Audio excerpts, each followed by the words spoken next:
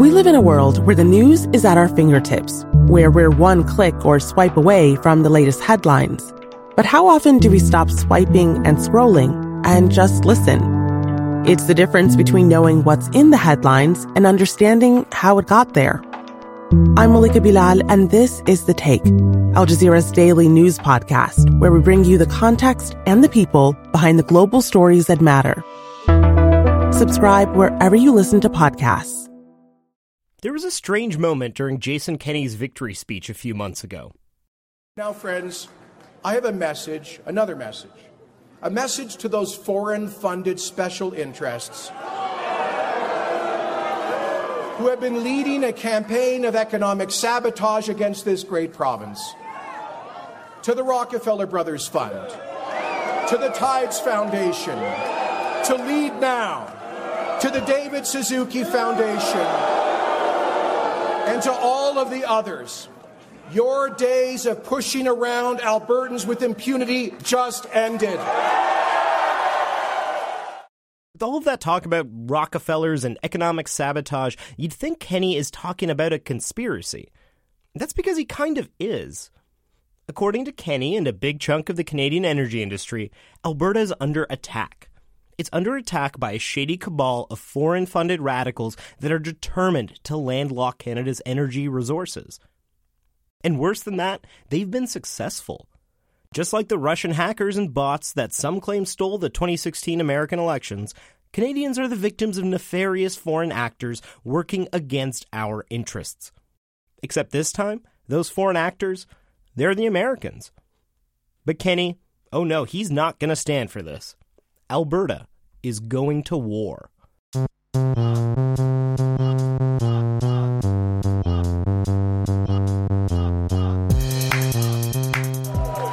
Launch a public inquiry into the foreign source of funds behind the campaign to landlock Alberta's energy. And we will ban foreign money from our politics and use every legal tool at our disposal to defend the working women and men of Alberta. Kenney has promised to open a $30 million war room to fight against all of it. Now, you all know that I love a good conspiracy, and by the end of this episode, I'll tell you all about a great one. But is there really an American-funded conspiracy to landlock Alberta's oil? Nah.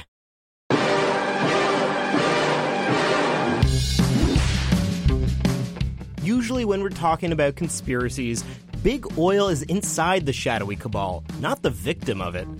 But not so in the Canadian imagination.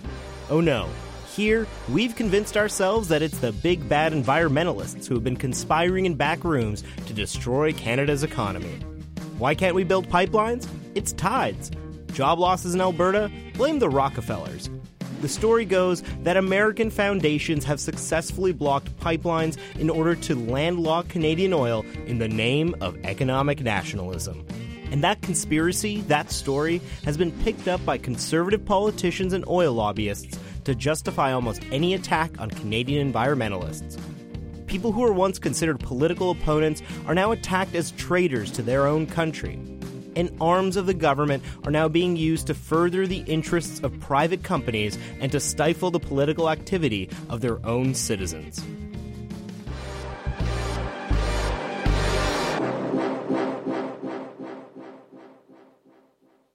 I'm Archie Mann, and from Canadaland, this is Commons. This show is sponsored by BetterHelp, therapy online that has served over 3 million people around the world, and BetterHelp is available here in Canada. A lot of people have various blocks or reasons why they don't just reach out for that help. And one thing you'll hear people say is they just don't have the time. I would like to mount a different argument here, which is that if you are talking to a mental health professional, if you're chatting with somebody about your life and about your priorities, you can clear away a lot of the clutter. You can actually find yourself with more time because you have a better sense of what's important to you. Like it's an investment that can pay off even in that practical way of organizing your life a bit better. These are some of the advantages in the long run of having something like BetterHelp in your life. As the largest online therapy provider in the world, BetterHelp can provide access to mental health professionals with a wide variety of expertise in mental health. And because you listen to the show, you get 10% off of your first month at betterhelp.com/CanadaLand. Once again, it's betterhelp.com/CanadaLand. So over here at Canadaland, we've realized that we really haven't been asking you folks, our great listeners, to get the word out about the show. We put this out for free, and honestly, we're pretty proud of the work that we do, and we would love more people, as many people as possible, to be listening to the show. So if you're a fan, if you like what we do, share this on social media, put in an iTunes review, tell somebody who you think would like this show about us, and help us spread the word. Thanks so much.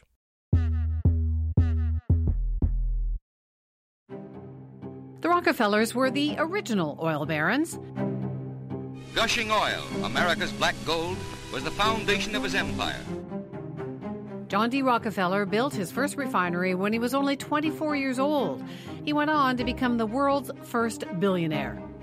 One of his favorite customs was donating dimes to encourage thrift. The Rockefellers are still rich and still donating money, only now they're trying to stop fossil fuels from destroying the environment, and the Alberta oil sands are their big target. It's a compelling story. And the interesting thing about the foreign-funded conspiracy narrative is that a lot of the facts are undisputed. But you know what else is true? Jet fuel actually can't melt steel beams. But that doesn't mean September 11th was an inside job. Please don't send me any links to weird YouTube videos. But before we get derailed into a 9/11 conspiracy show, let's just lay out what the details of this whole story are. And for that, we first have to turn to Vivian Krause. She's the writer and researcher credited with bringing this subject to the public's attention. I'm a resident of North Vancouver. I have a Master's of Science degree in nutrition, and I worked most of my years with the United Nations Children's Fund, 6 years in Guatemala and 5 in Indonesia. That's Krause speaking to a parliamentary committee in 2010. And here's the story as she tells it. Back in the 2000s, Krause was doing work for the Canadian farmed salmon industry, and she was going through IRS records. And she soon discovered millions of dollars flowing from big American foundations to Canadian environmental NGOs. On the American side are those big foundations, the Rockefeller Brothers Fund, Pew Charitable Trusts, the William and Flora Hewlett Foundation, the Oak Foundation, and more. On the other side, Canadian groups like Lead Now, Greenpeace, EcoJustice, the David Suzuki Foundation, and really lots of other environmental groups. And what's their goal? I'll let Krause take it from here. Here she is being interviewed by Jason Kenney, and yes, you heard that right. The backbone industry of Alberta is practically broken because the province can't get a pipeline. Yeah. And sad to say, this didn't happen for no reason. This was planned, and it was planned as part of a Rockefeller-funded campaign to landlock Canadian crude. It was called the Tar Sands Campaign, and it was indeed a real thing. And they worked on a lot of good things, energy efficiency, getting more kilometers out of every barrel. They're doing a lot of good stuff. But part of their strategy is to try and shift investment capital away from fossil fuels, and they've used Canada as the whipping boy.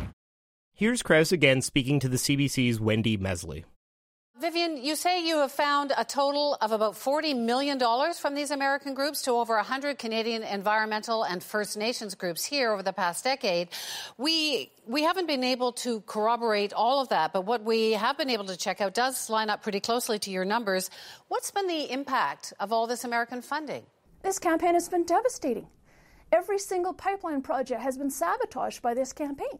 I would never suggest that individual Canadians are paid.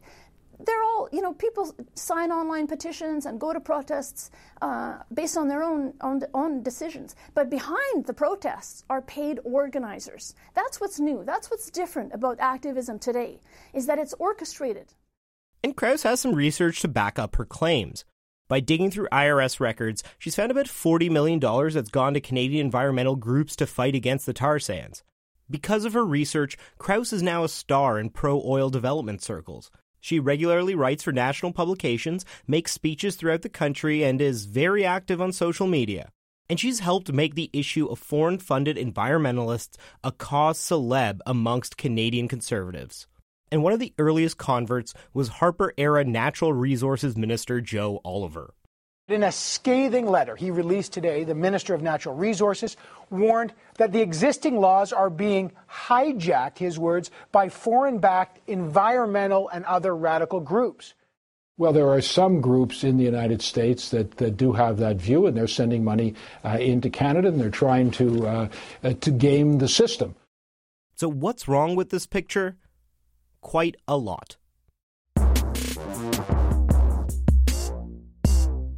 It's now become a kind of gospel amongst many conservative politicians and pundits that the reason pipelines haven't been built in Canada is because of this American-funded campaign. When you report on these stories on a regular basis, whether it's Trans Mountain expansion to the West Coast, whether it's Keystone XL down to the U.S., whether it's Line 3, which is a replacement project, Energy East, a canceled project that was going to go through Ontario and Quebec out to the Maritimes, when you report on these projects on a regular basis, you quickly learn how complex they are. And what becomes quickly apparent is that the projects are not delayed or canceled because of activism or because there's been this tar sands campaign. That's Markham Hislop, and he's a longtime energy journalist. We specialize at Energy Media in the intersection between the existing fossil fuel economy and the emerging low-carbon economies.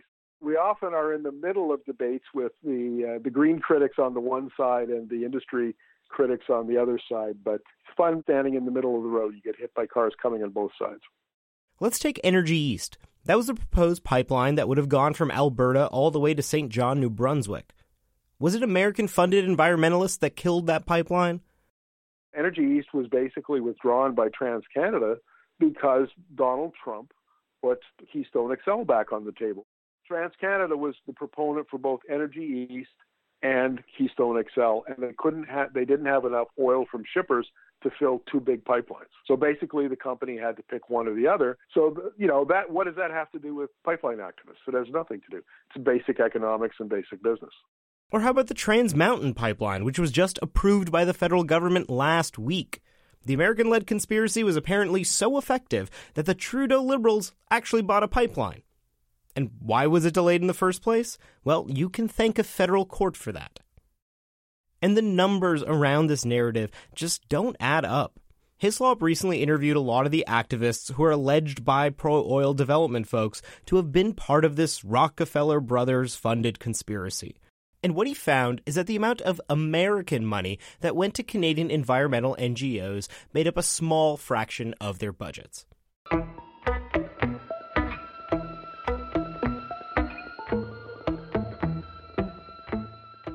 We should talk about the number. So the number is $40 million over 10 years from the foundation to the tar sands campaign. The tar sands campaign was mainly put together to funnel U.S. foundation money in, but it only accounted for maybe 10 or 15% of all of the donations that were given to the anti-pipeline NGOs. Did you hear that? Even at the height of the so-called tar sands campaign, American foundations made up at most about 15% of the funding. And this is the great irony here, is that in fact the bulk of the funding came from Canadians, not from Americans. For small NGOs like West Coast Law, those American dollars would make up around 10% of their funds. And for big groups like Greenpeace Canada, it was around 2% max. The rest of that money that was being provided was given by Canadian foundations, Canadian individuals, Canadian corporations. So the enemy, from Vivian's point of view, the enemy is not them. The enemy is us. It was her fellow Canadians who were actually funding all of this activism that she said caused all this chaos and led to cancellation of pipeline projects. But here's what's even more interesting. All of that money, as little as it is in the grand scheme of things, began to dry up the day Rachel Notley was elected. But after Rachel Notley, the NDP premier from 2015 till recently, after she introduced the Climate Leadership Plan in November of 2015, and you'll probably remember that the Climate Leadership Plan introduced carbon pricing, both province-wide and for industrial emitters. It brought in methane emission reduction, phasing out coal power, all of it. There's a lot of really good stuff in there. Once that Climate Leadership Plan was out, the American Foundation said, well, you know what, that's really what we were looking for was better policy. We're going to take our money and go spend it somewhere else. In 2016, the money distributed was cut in half, and today it's less than $1 million a year in total. I think it's important to emphasize here that these are environmental groups we're talking about. Being skeptical of or outright opposing new oil and gas developments is kind of what they do. Markham Hislop asked Vivian Krause for comment before he published his story about her. She told him she'd send answers to his questions, then never did. So we asked her weeks later if she had any comment on the same story. She asked us for more time and we offered her an extra day, but she never replied. If she has anything more to add, we'll put it in the episode's webpage. In the last few years, this narrative has gone mainstream, largely thanks to credulous journalists. One of the people who Hislop spoke with was Tzipora Berman, one of Canada's most prominent environmentalists. Berman was involved with the infamous tar sands campaign. We were talking about numbers, and she said 40 million over 10 years, and I kind of hesitated a bit, and I said, Tzipora, that's only $4 million a year. It kind of seems like a pittance. And she kind of laughed, and she said yes, but we never wanted to talk about our money because we wanted to appear bigger than we really were. And I get that. If you're going up against oil companies that have market caps in the millions, even billions, it makes sense to try to overstate your own influence.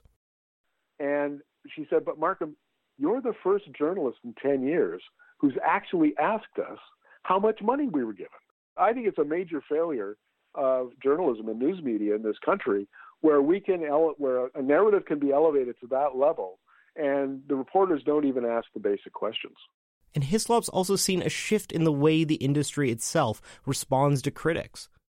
So I've been an accredited journalist in Alberta for the 10 years since we started doing online media, and I've been accredited with CAP during all of that time.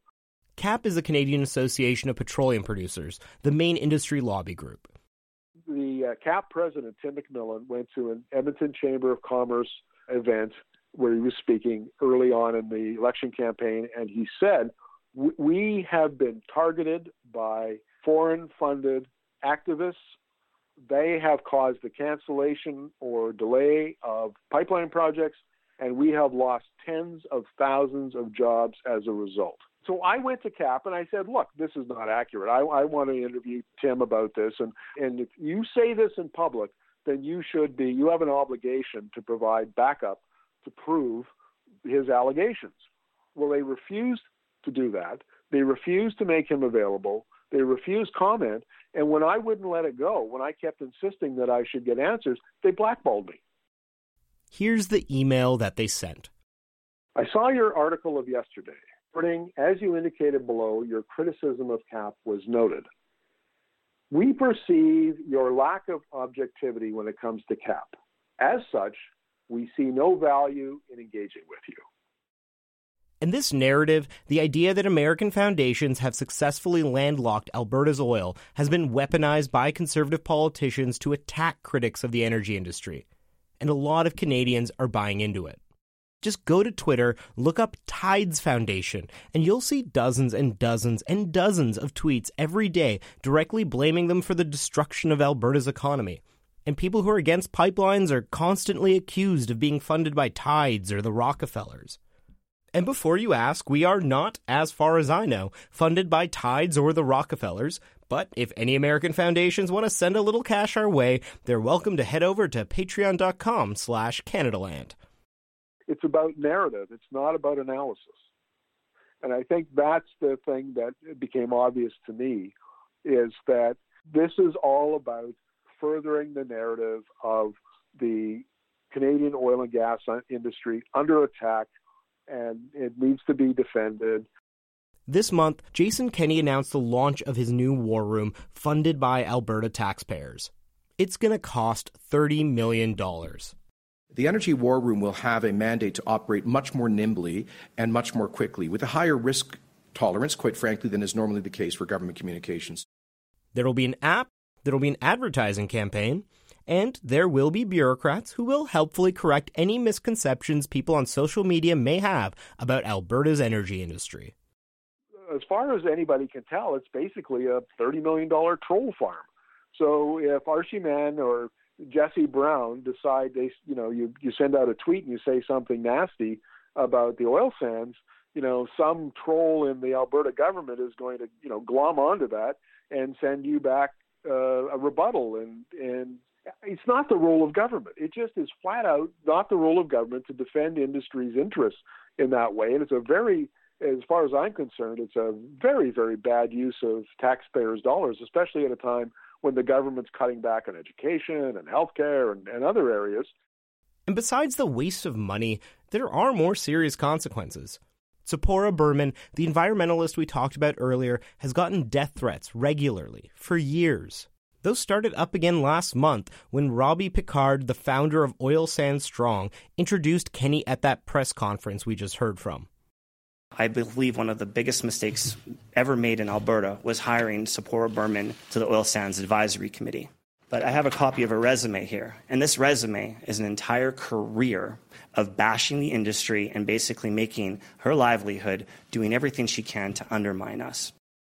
Berman said that she was immediately inundated with misogynist hatred online.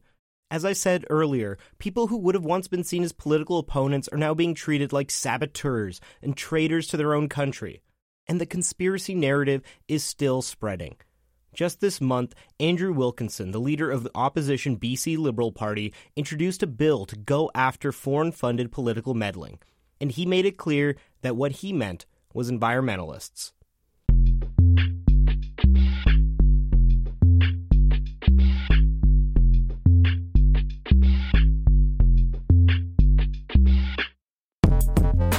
The conspiracy narrative doesn't just not actually explain why pipelines haven't been built in Canada.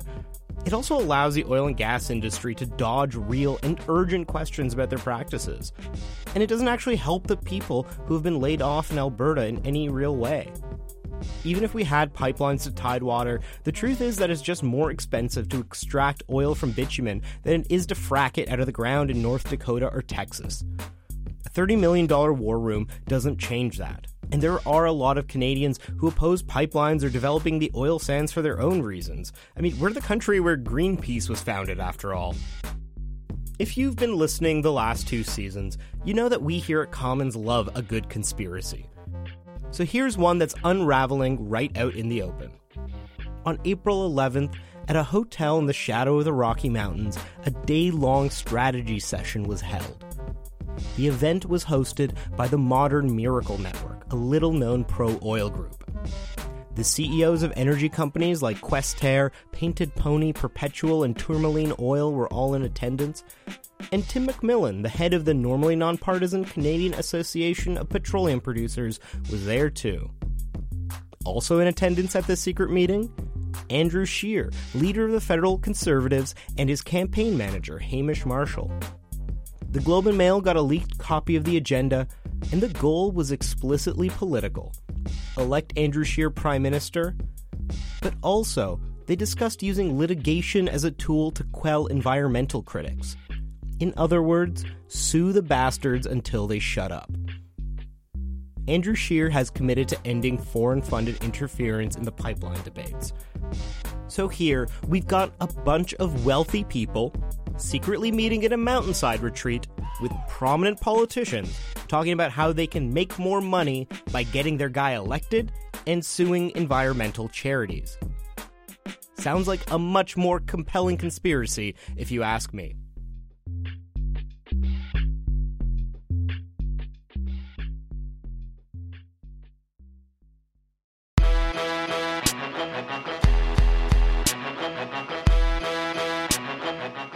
That's your episode of Commons for the week. This episode relied on reporting done by Markham Hislop, Samantha Beattie of HuffPost, and Jeff Lewis of the Globe and Mail.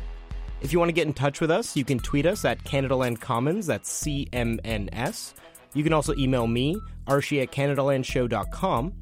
This episode was produced by myself and Jordan Cornish. Our managing editor is Kevin Sexton, and our music is by Kevin Sexton and Nathan Burley. We're taking the next episode off, but we'll be back with more Crude in a month. If you like what we do, please help us make this show. You can support us and get ad-free podcasts by going to patreon.com/CanadaLand.